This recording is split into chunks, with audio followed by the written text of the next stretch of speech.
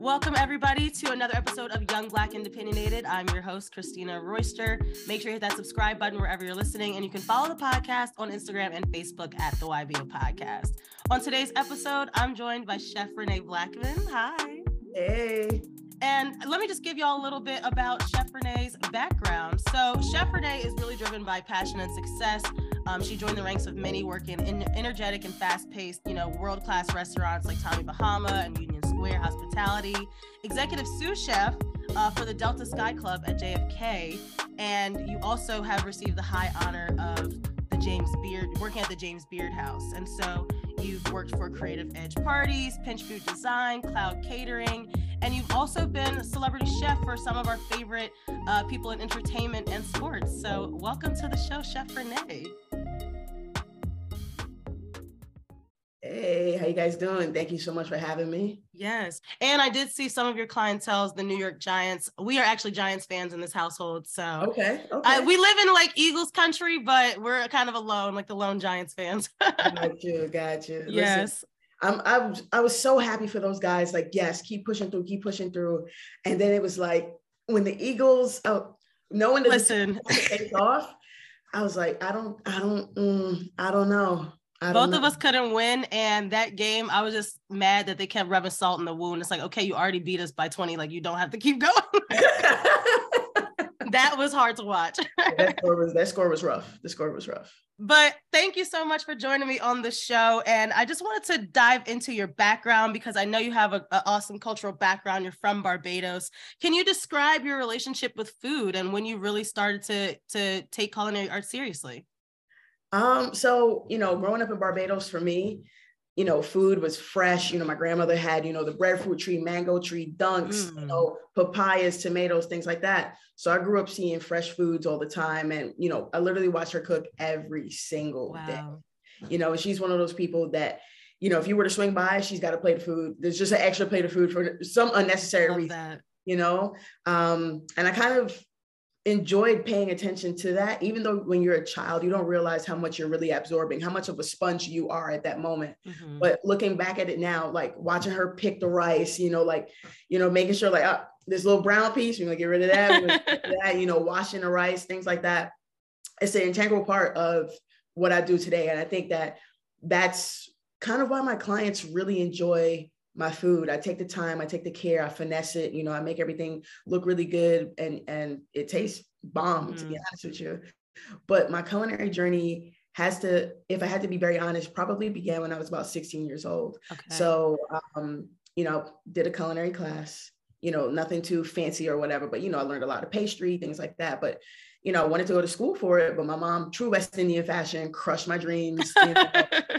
You got to go to school for business. You got to, nursing, something like that. So, I ended up going to school for business. Okay, that's interesting. So did you ever take that corporate route or what happened after school? Well, it was like I was at school and I was working at Methodist Hospital following my mom's guidelines. Oh, wow. So you really went for it. Right. Like you're going to have a real job while you live in this house and, and you're going to go to school full time, but while I did that, I also ended up quitting because all I did was talk about food while I was at work, like having the doctors try the food, like, no. When you make the lamb, you got to do something like this. You got to add a little bit of, cumin and cinnamon and this and that, whatever. And everyone told me, you need to get another job. Yeah. I feel like that's how it always ends up. We try to run away from our passions because people do tell us like, oh, that's not going to make any money or that's not like right now. I still work in corporate America, right. But luckily my corporate job, 9 to 5, I do comms. That's pretty much similar to what I do now, podcasting. So communications, but yeah, I got my BA in graphic design and my own dad was like, what are you going to do with that? And my mom really has, pushed me and she's always been like, Christina can do whatever she wants with graphic design. And so luckily I have been able to, keep my head above water with the skills that I have, but It's hard when you have all these other passions and people are telling you like, no, that's not the traditional route you should go. And so when did you start your, private business? When did you say like, okay, I'm going to go into business full time? So, while working at the hospitals, some of the doctors would hire me to, do something simple like make monkey bread or like, hey, can you do like chicken and rice or whatever for my family, whatever. And while that was a good little taste to get my feet wet, I really started off after I left the hospital. I went to working at Tommy Bahama, and I was there for a very, very short time. But I want to say maybe about 2013 is where I kind of just dived off into my own realm of, hey, I want to try out this and I want to try that, a little bit of catering, but the private chef with all the fancy schmancy celebrities and stuff like that really popped off. I want to say about 2016. Okay. Wow. So this is like your late 20s, your mid 20s. I think I had probably hit about 31. Okay. Well, that's going to make my age. No, sure first of all, you look amazing. Like, what are you, 38? I'm 27 going on 28. So when I saw you on the show and I was like, oh, cool, she's only like 37. She's only a little bit older than me. That really gives me hope. Like, you don't have to create a business when you're 21 and hit the ground running, like there people have found it like later in life. And so sometimes I'm like, oh, I don't know if entrepreneurship's for me, but I see people getting into it at any age. And I'm just like, why not?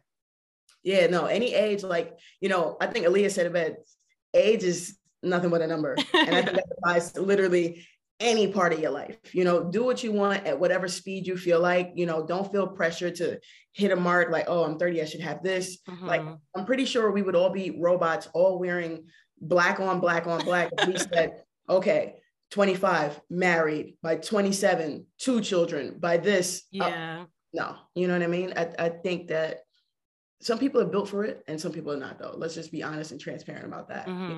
But when you do have that freedom for it, it's just like, wow. Yeah, that's what I'm looking for. I can't wait to be freed from these shackles of corporate and finally be free. But going off of that, coming into this industry, like you said, you didn't really necessarily have that schooling and that background. So did you ever struggle with imposter syndrome? Did you ever feel like, oh, I don't know if this is the right route for me? Like, I know it's intimidating in the culinary industry when other folks are like, oh, I've worked at 5 Michelin star restaurants. Like, have you ever had to deal with that imposter syndrome?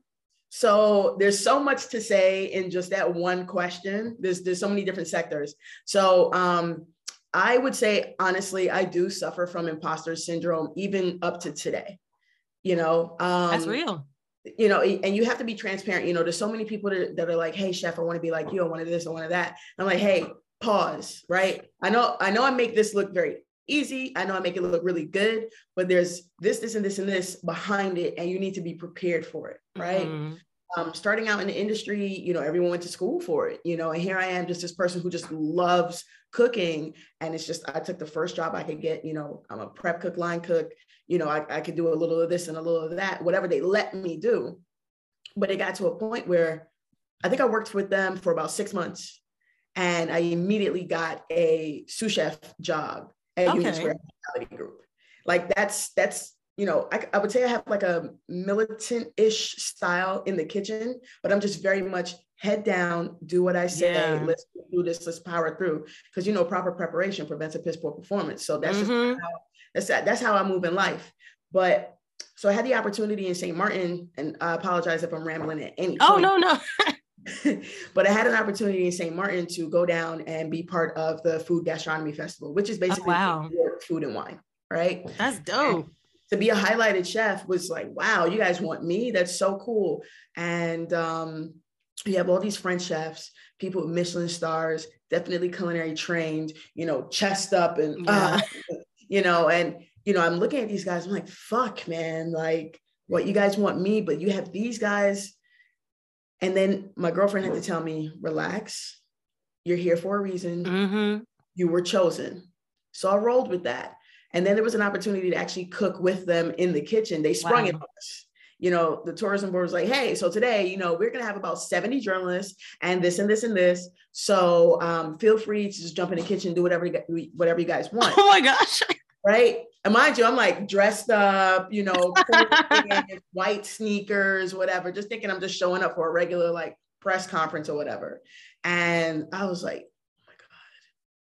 I would have just dropped dead. I would have been too scared. I was like, they're going to be watching everything that I'm fucking doing. Like, but then to hear from them the feedback, because Bree was, she was talking to them because she speaks French really, really well. Oh, awesome. And, for me, I'm still like, what? But, she's having a conversation. They're like, she's very focused, her head's down. She's delivering her food's really good, blah, blah, blah. And to hear from other people, not to, you know, dim the light on any of those chefs, your food's amazing. I love your flavors. Like that's the one thing that keeps on, you know, translating itself in every conversation is the taste is amazing. The flavors are right where they need to be. And being on the show, you got all these chefs who are like, yeah, I work for Brian Malarkey. And, you know, I've worked at like, first of all, that blew my mind. It was like, what are you doing here? Are you fucking name dropping right now? Is that what really fucking is happening? And, you know, like, yeah, you know, I've worked at 11 Madison Park and whatever, whatever.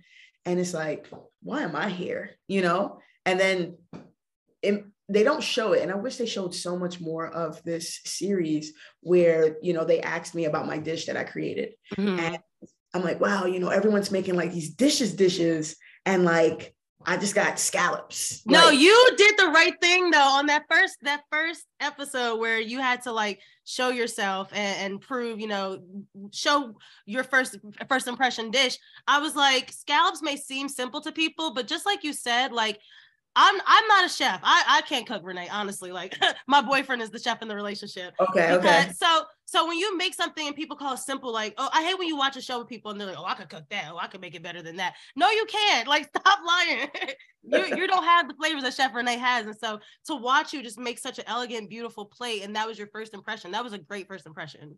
Thank you so much. Thank you. Like, again, still, you know, just watching other people, you know, and it's like, damn, I felt the type of way. I was very nervous. Like, okay, y'all better like this shit. Yeah. I hope you like this shit. And it was translated really well where I think people saw me as a person that would be a force to be reckoned with. Definitely. But at the same token, you know, I did feel away in the house with all these people that are like fucking name dropping left and right. Like, I'm not a name dropper. Like, yeah, you know. That was my least favorite part. I'm sorry. As soon as the first episode, I think everybody hated Mike. First episode, I was like, Mike, I don't care where you been, who you worked for, like all that name dropping and stuff. Like when we are in this house, when we are all on pressure cooker, we're at a level playing field because he got right real quick with that first dish when the ravioli didn't hit. And he learned like, okay, like it's kind of like when you're the star basketball player in your hometown and then you go off to college. Okay, you were the star before, but like everybody else here is a star too. So like, I really loved how there weren't really any weak links in the house. I feel like everybody really was that shit. So, or you disagree? Who was really the weak link in the house? Because now we can really talk about it since the show is over. The first thing I wanted to talk about was how. And maybe some of my listeners haven't watched Pressure Cooker. So if you haven't watched Pressure Cooker yet, you need to go watch it on Netflix. Yes, please do. When I first saw this show, I basically compared it to like Top Chef meets Big Brother because I've watched both of those shows. It's a cooking competition, but it is also kind of that personality and getting to know your house guests. And I've always hated that, like when your $100,000 is in somebody else's hands. And so when you walked in that house, did you know it was going to be that kind of competition? I don't know if the producers told you like you're going to be doing these challenges. So we knew we were going to have to do challenges. You know, I knew that it was going to be a bunch of chefs living in a house. I'm like, oh, that's cool. Like, yeah, whatever. However, I didn't know that we were going to be judging each other. Like we all kind of looking like, so who's going to be the host or like, who's going to tell us what to do, whatever, before we really picked up like, oh, the machine is what tells us. Oh, dang. So you just found out in that moment. And it's so funny because while you guys hear the little ticket printer or whatever with the little weird voice, you know, in the house there was an actual voice and the mic was on super, super loud where it said, like for Brian and Ed, Ed, Brian, report to the kitchen. It's like 5 o'clock in the morning. Wow. I did notice. I was like, why are they waking them up at 7 in the morning? They can't even sleep. Yo, so, you know, it's things like that. Like that microphone was our call, you know, like we were hanging out, we were chilling, we were cooling. And then it's just like, here's this disruption. So I feel like had they shown more of the disruption, people really would have seen, oh, you know, pressure. Yeah. Like now here's the scramble. This is what you guys have to do. Oh my gosh. And I think I saw one of your other interviews. You said before the show, y'all had to answer like 700 questions. Yeah, was this to make sure you had the right mental state or like, why did they have to interview so intensely? So, you know, you go through maybe 2 or 3 video interviews or whatever. you know, they let you know, hey, so we really got you up for this, but you know, you need to pass this psych test. And with that being said, it was just like, this test is long as fuck, but I'm gonna do it. Yeah.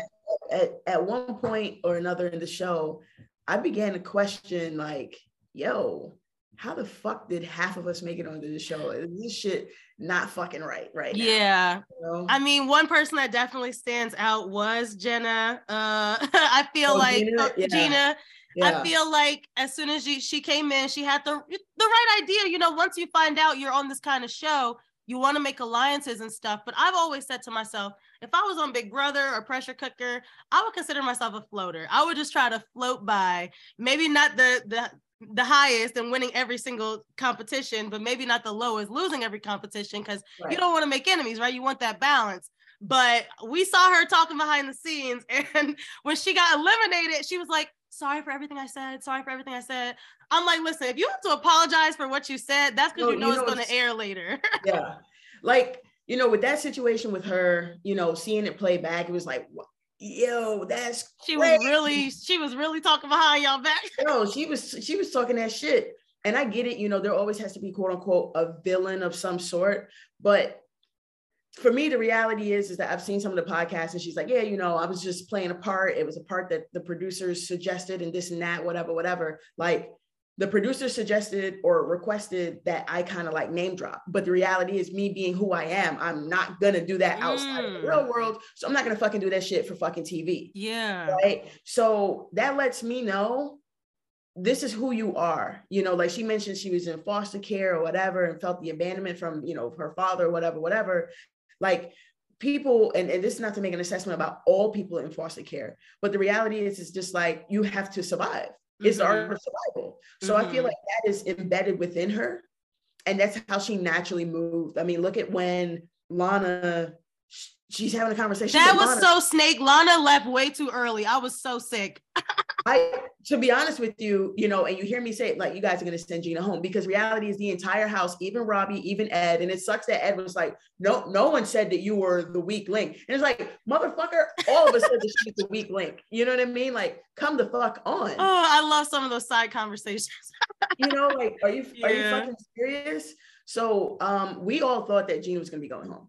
Yeah. And I think that seeing how she had the conversation with Lana, knowing very well that she had an alliance with Sergaline, it was just like, you look like, I'm looking you in your fucking face and you're fucking lying. The craziest part, was when who went home? I forget who went home, but it was a vote where it was like, it could only be one of us. And she was like, well, it wasn't me. I was like, no, it can only be one of you. It had to be you. Man, listen, and you see my hand on her shoulder in that second episode. Did you vote for her? Because it's like, I felt your fucking energy. Like, she was just trying to push that shit on Sergey so much. Yeah. And it's like, for what? You know what I mean? Like, if you decided you were going to do all the shit on the sidelines, there's literally no fucking need for you to go back, and apologies for all the language, but there's no need for you to go back into Kristen's face and just be like, blah, blah, it was blah, Kristen. Blah, blah. Yeah, I think it was Kristen. The numbers were off. It was like, there's only 4 of us, so one of us had to vote for her. Like, come on. You know, like, and even when she was like, Lana, I'm so sorry I voted for you, Lana was like, are you really? Right. No, like, you're not sorry. Like, so this is your energy in real life. Yeah. No one just does this shit for a show. Like, you're not naturally just a nice ass person and then you're like a bitch. Yeah. Right? And I was gonna say, like, how can you compare, you know, the pressure cooker experience to like working with chefs in a different kitchen? You know, like I've seen shows like The Bear on FX, right? Where the chef is crazy and running around and cursing and yelling at everybody. Have you felt like volatile and toxic environments like that in cooking, or especially as a Black woman, LGBTQ woman? Have you ever felt like, I mean, we already stand out, right? So have you felt like you kind of been picked on in the kitchen? I mean, I've definitely been, you know, picked on in the kitchen. You know, I've shed my tears in the walk-in fridge before. You know, but a lot of that came from like my male counterparts that are like, yeah, we knew how to make this, and this, or whatever. And it's like, that's great for you, right? But I bet you if I go make just basic ass family meal, my shit will still be better than anything that you put on a plate for guests to eat. Right. So there was a lot of that. Nothing really, rocking around like, being gay or being Black, but it was definitely like the male to female ratio and just sexism, just the way that it kind of works. That's the most toxic I can say that I've experienced in a kitchen. Anyone that works in my kitchen, I already know, look, I know I'm going to inspire you. I know you're going to take my dish. You may mutate my dish. You may whatever the fuck it is, but always just give me respect in however you move. Yeah. And speaking about, you being a leader in the kitchen, I think that was the first episode, right? Where you had to lead the team. And yeah. That second episode, you were the leader of the team, and you kind of are like me. I'm non-confrontational. Let's just put our head down. Let's just do the work. But then Sergey had to kind of take the reins and start telling people what to do. Renee, I was about to go all for you. I was about to curse him out because I'm just like, they named me the leader, not you. So shut up and do what I say. And so how did you really find balance where like you want to win this challenge, but you don't want to step on people's toes? You just met them.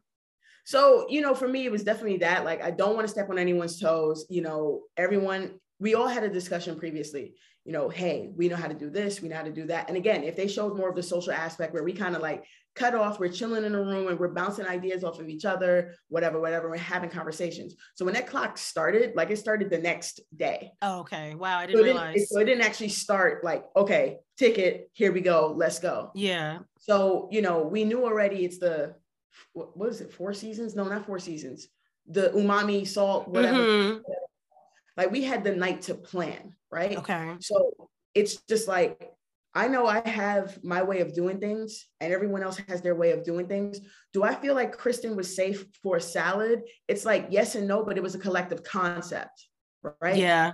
Like even the crispy amaranth that she put on there, I'm like, hey, like, let's just add a crunchy textural component. I'll cook that for you, whatever. Like they really didn't show too much of what was happening. Okay. Even with Brian's panna cotta, like they don't show that Ed flavored this guy's panna cotta. Really?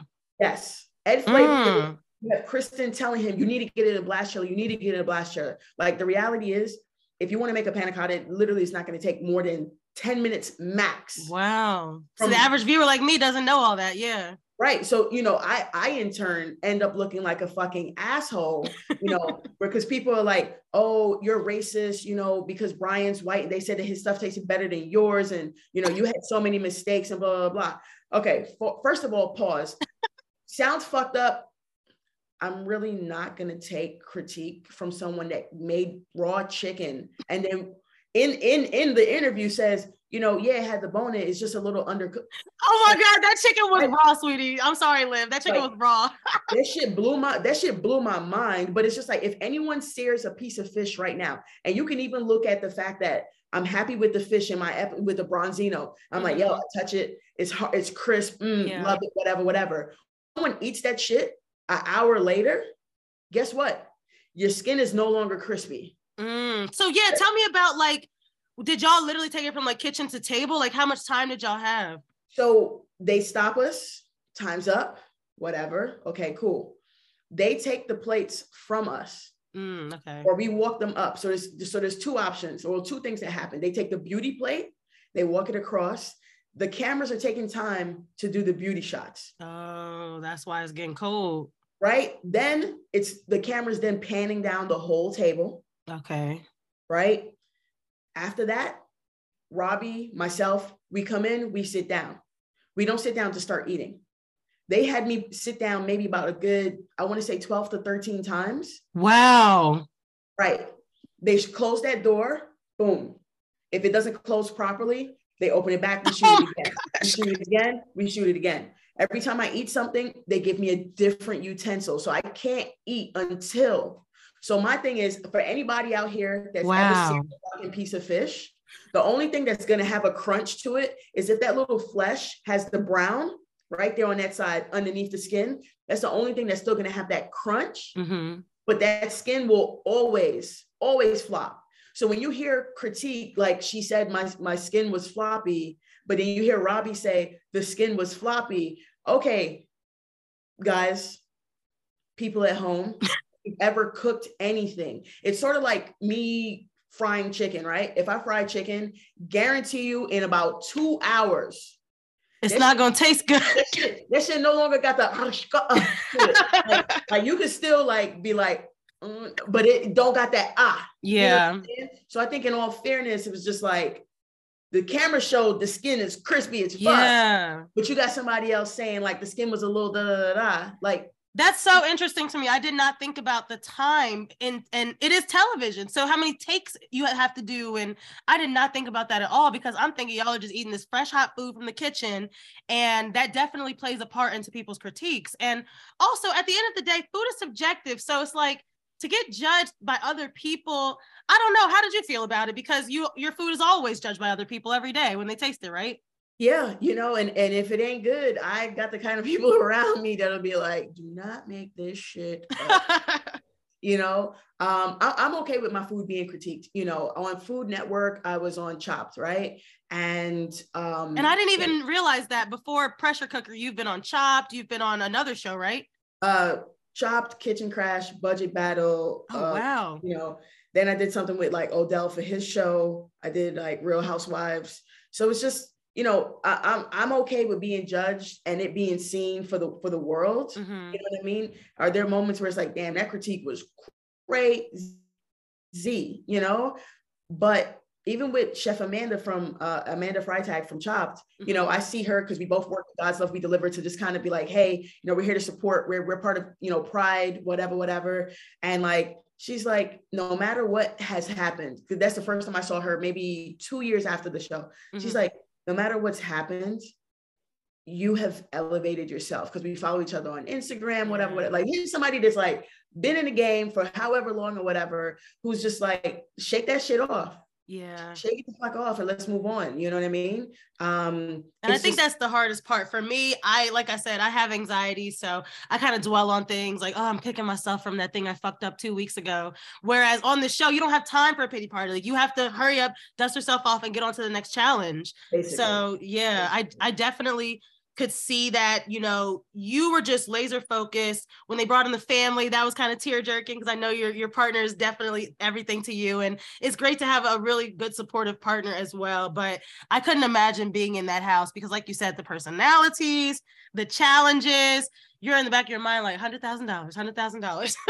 Listen, and there's another part also in that particular family episode where, or I think it was towards the end of the family episode, or maybe the part of the fifth one, but where Gina and Caroline are like, Mike carried that team, and it's like, absolutely not, because had the cameras really rolled itself back, right? Mm-hmm. And again, showing part of the social aspect, we're hanging out in the boys' room and we're having a conversation like, we're making this, we're doing this. How do you feel about this? No one wanted to do duck. I was suggestive of duck. Everything that happened on the duck plate was because of my suggestion. You get me?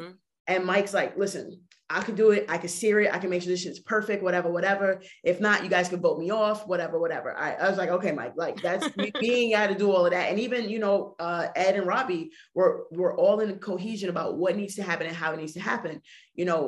When the families are there and I'm like, yo, do you check the lobster, blah, blah, whatever. And I tell Ed, hey, make sure you get that citrus oil, put the citrus oil on top of this lobster. Like, I'm telling you, it's going to hit, it's going to go like. So you had the little details. I had the details. Like, even when it came down to Mike's dish, me telling him to add sage, but me and him had a quick argument right there where he wanted to put dry sage. I'm like, no, you need to put fresh sage. I was like, I need you to char that corn, because him and I basically make the same dish. Yeah. But mine is more like, again, I'm flavor, the flavor, I was gonna say. Right. I was really pissed about that mango mousse, because it's like, fuck that shit. But at the same token, while everyone's like, this mad shit on his plate, this is magic on this fucking plate. Yeah. And you don't see that while I have Ed doing my rhubarb, he cooks it too long. So then I ended up making adding a shit ton of sugar. So it kind of like crystallized or whatever. Like, they don't show like the art of improvising that really occurred. And the fact that everyone was on top of each other. Wow. Yeah, that kitchen did, like, y'all was cooking. Y'all didn't even have a station. Y'all was like right next to each other.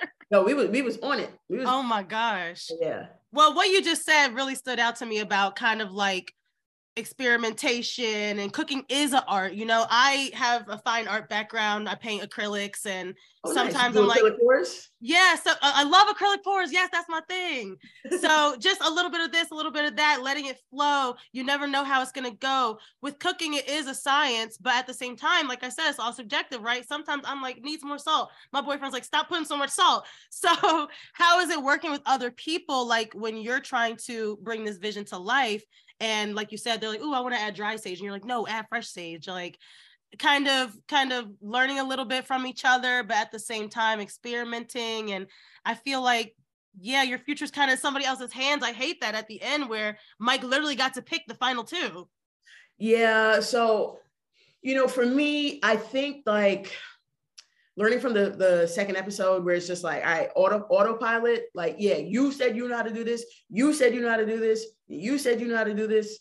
Nah, fuck that. Yeah. We're all in each other's dishes. We're all in each other's dishes. For me personally speaking, you know, having my fate in someone else's hands doesn't really feel very comfortable for me.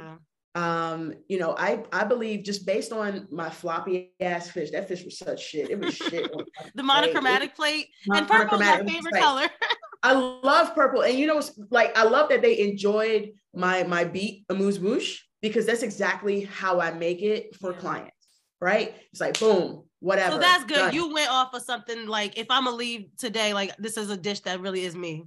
Right. And it's just like with the fish, it was, I don't know what the fuck happened. I can't even tell you what happened, because it was supposed to be such a clean cut, because I cut one of them the night before and it went through. Yeah.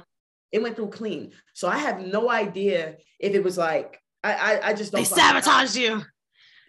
Some people speculate. I don't know. I walked away 2,000 times. I really could not tell you like what happened. Was I disappointed? Was I hurt? Yeah. So one of the critics, she posted the clip where she's like, oh, you know, whatever. And, you know, I sent her a message and I said, hey, I just want you to know, like, that is not me on the plate. Ever. I know it's not, because if somebody gave me 35 minutes to cook something, you're getting my mama's chili recipe. That's what you're getting. So I don't know how you were able to do all that in such a short amount of time. And like, yeah, I don't think that's a very good representation of you, like you said. You know, did it hurt me? Yeah. It's out there for the world to watch. Yes. And so many people are like, yeah, we saw that, but we saw everything before that. And that's what matters. Now, if you were doing something like what Brian was doing, where there was no execution from beginning to end, then we would really be judging you. But you're a rock star. We love how you carried yourself, blah, blah, blah. So, you know, I'm cool with how it all kind of played out. And I think I mentioned that to say, I think that the producers wanted Mike to choose me, because it would have been easy based on the possible ranking, because clearly they enjoyed Mike and Robbie's dish, right? Like, hey, let's just send these two upwards. Yeah. I think that the producers had in mind that they wanted him to choose a fate of, yo, it's about to be steamy in this place, you definitely. know? But he went the Christian route, because he's like super upstanding Christian guy. Oh, really? That's good. Which again, you don't see. Me and him, we're sitting down, we're talking about the Bible, we're talking about like, you know, cancer, you know, myself and Caroline, like we talked about like, oh, you know, my mom, she's, you know, she had stomach cancer, blah, blah, blah, things like that. Like they didn't show a lot of that bonding, a lot of that stuff, where I believe that they felt because of that bond out of all three of us, that he would have likely chosen me. Me too. I thought he was going that route. Yeah, I was surprised when he said Robbie. That's why I thought maybe he just pulled at his heartstrings, you know. I mean, he lovable guy. He's got a family to support and a restaurant to support. But we all got a story. Shit. We all got a story, you know. And again, you don't even see me and Sergey having a conversation like, what will we do with the money? You want to get your girl a ring? I want to get my girl a ring. I want to get another car. I'm probably gonna waste this fucking money. I'm probably bullshit. You know, they don't show that, but I'm just like, you know, we know who he's going to choose. Yeah. So when you hear that, it makes me sound like a bitter person based on how it's cut up. But we're having the conversation where we're just like, this is what we're going to do. Like, dude, we don't need this shit right now. Like he's in a situation and he needs it. You know, he voiced it throughout the entire season. Yeah. But I do feel like part of the reason why they cut out a lot of the social aspect is because many of us would look entirely different. Mm. Like people would say, oh, Robbie came with the crybaby shit, you know, like he milked it. That's why Mike chose him, Yeah.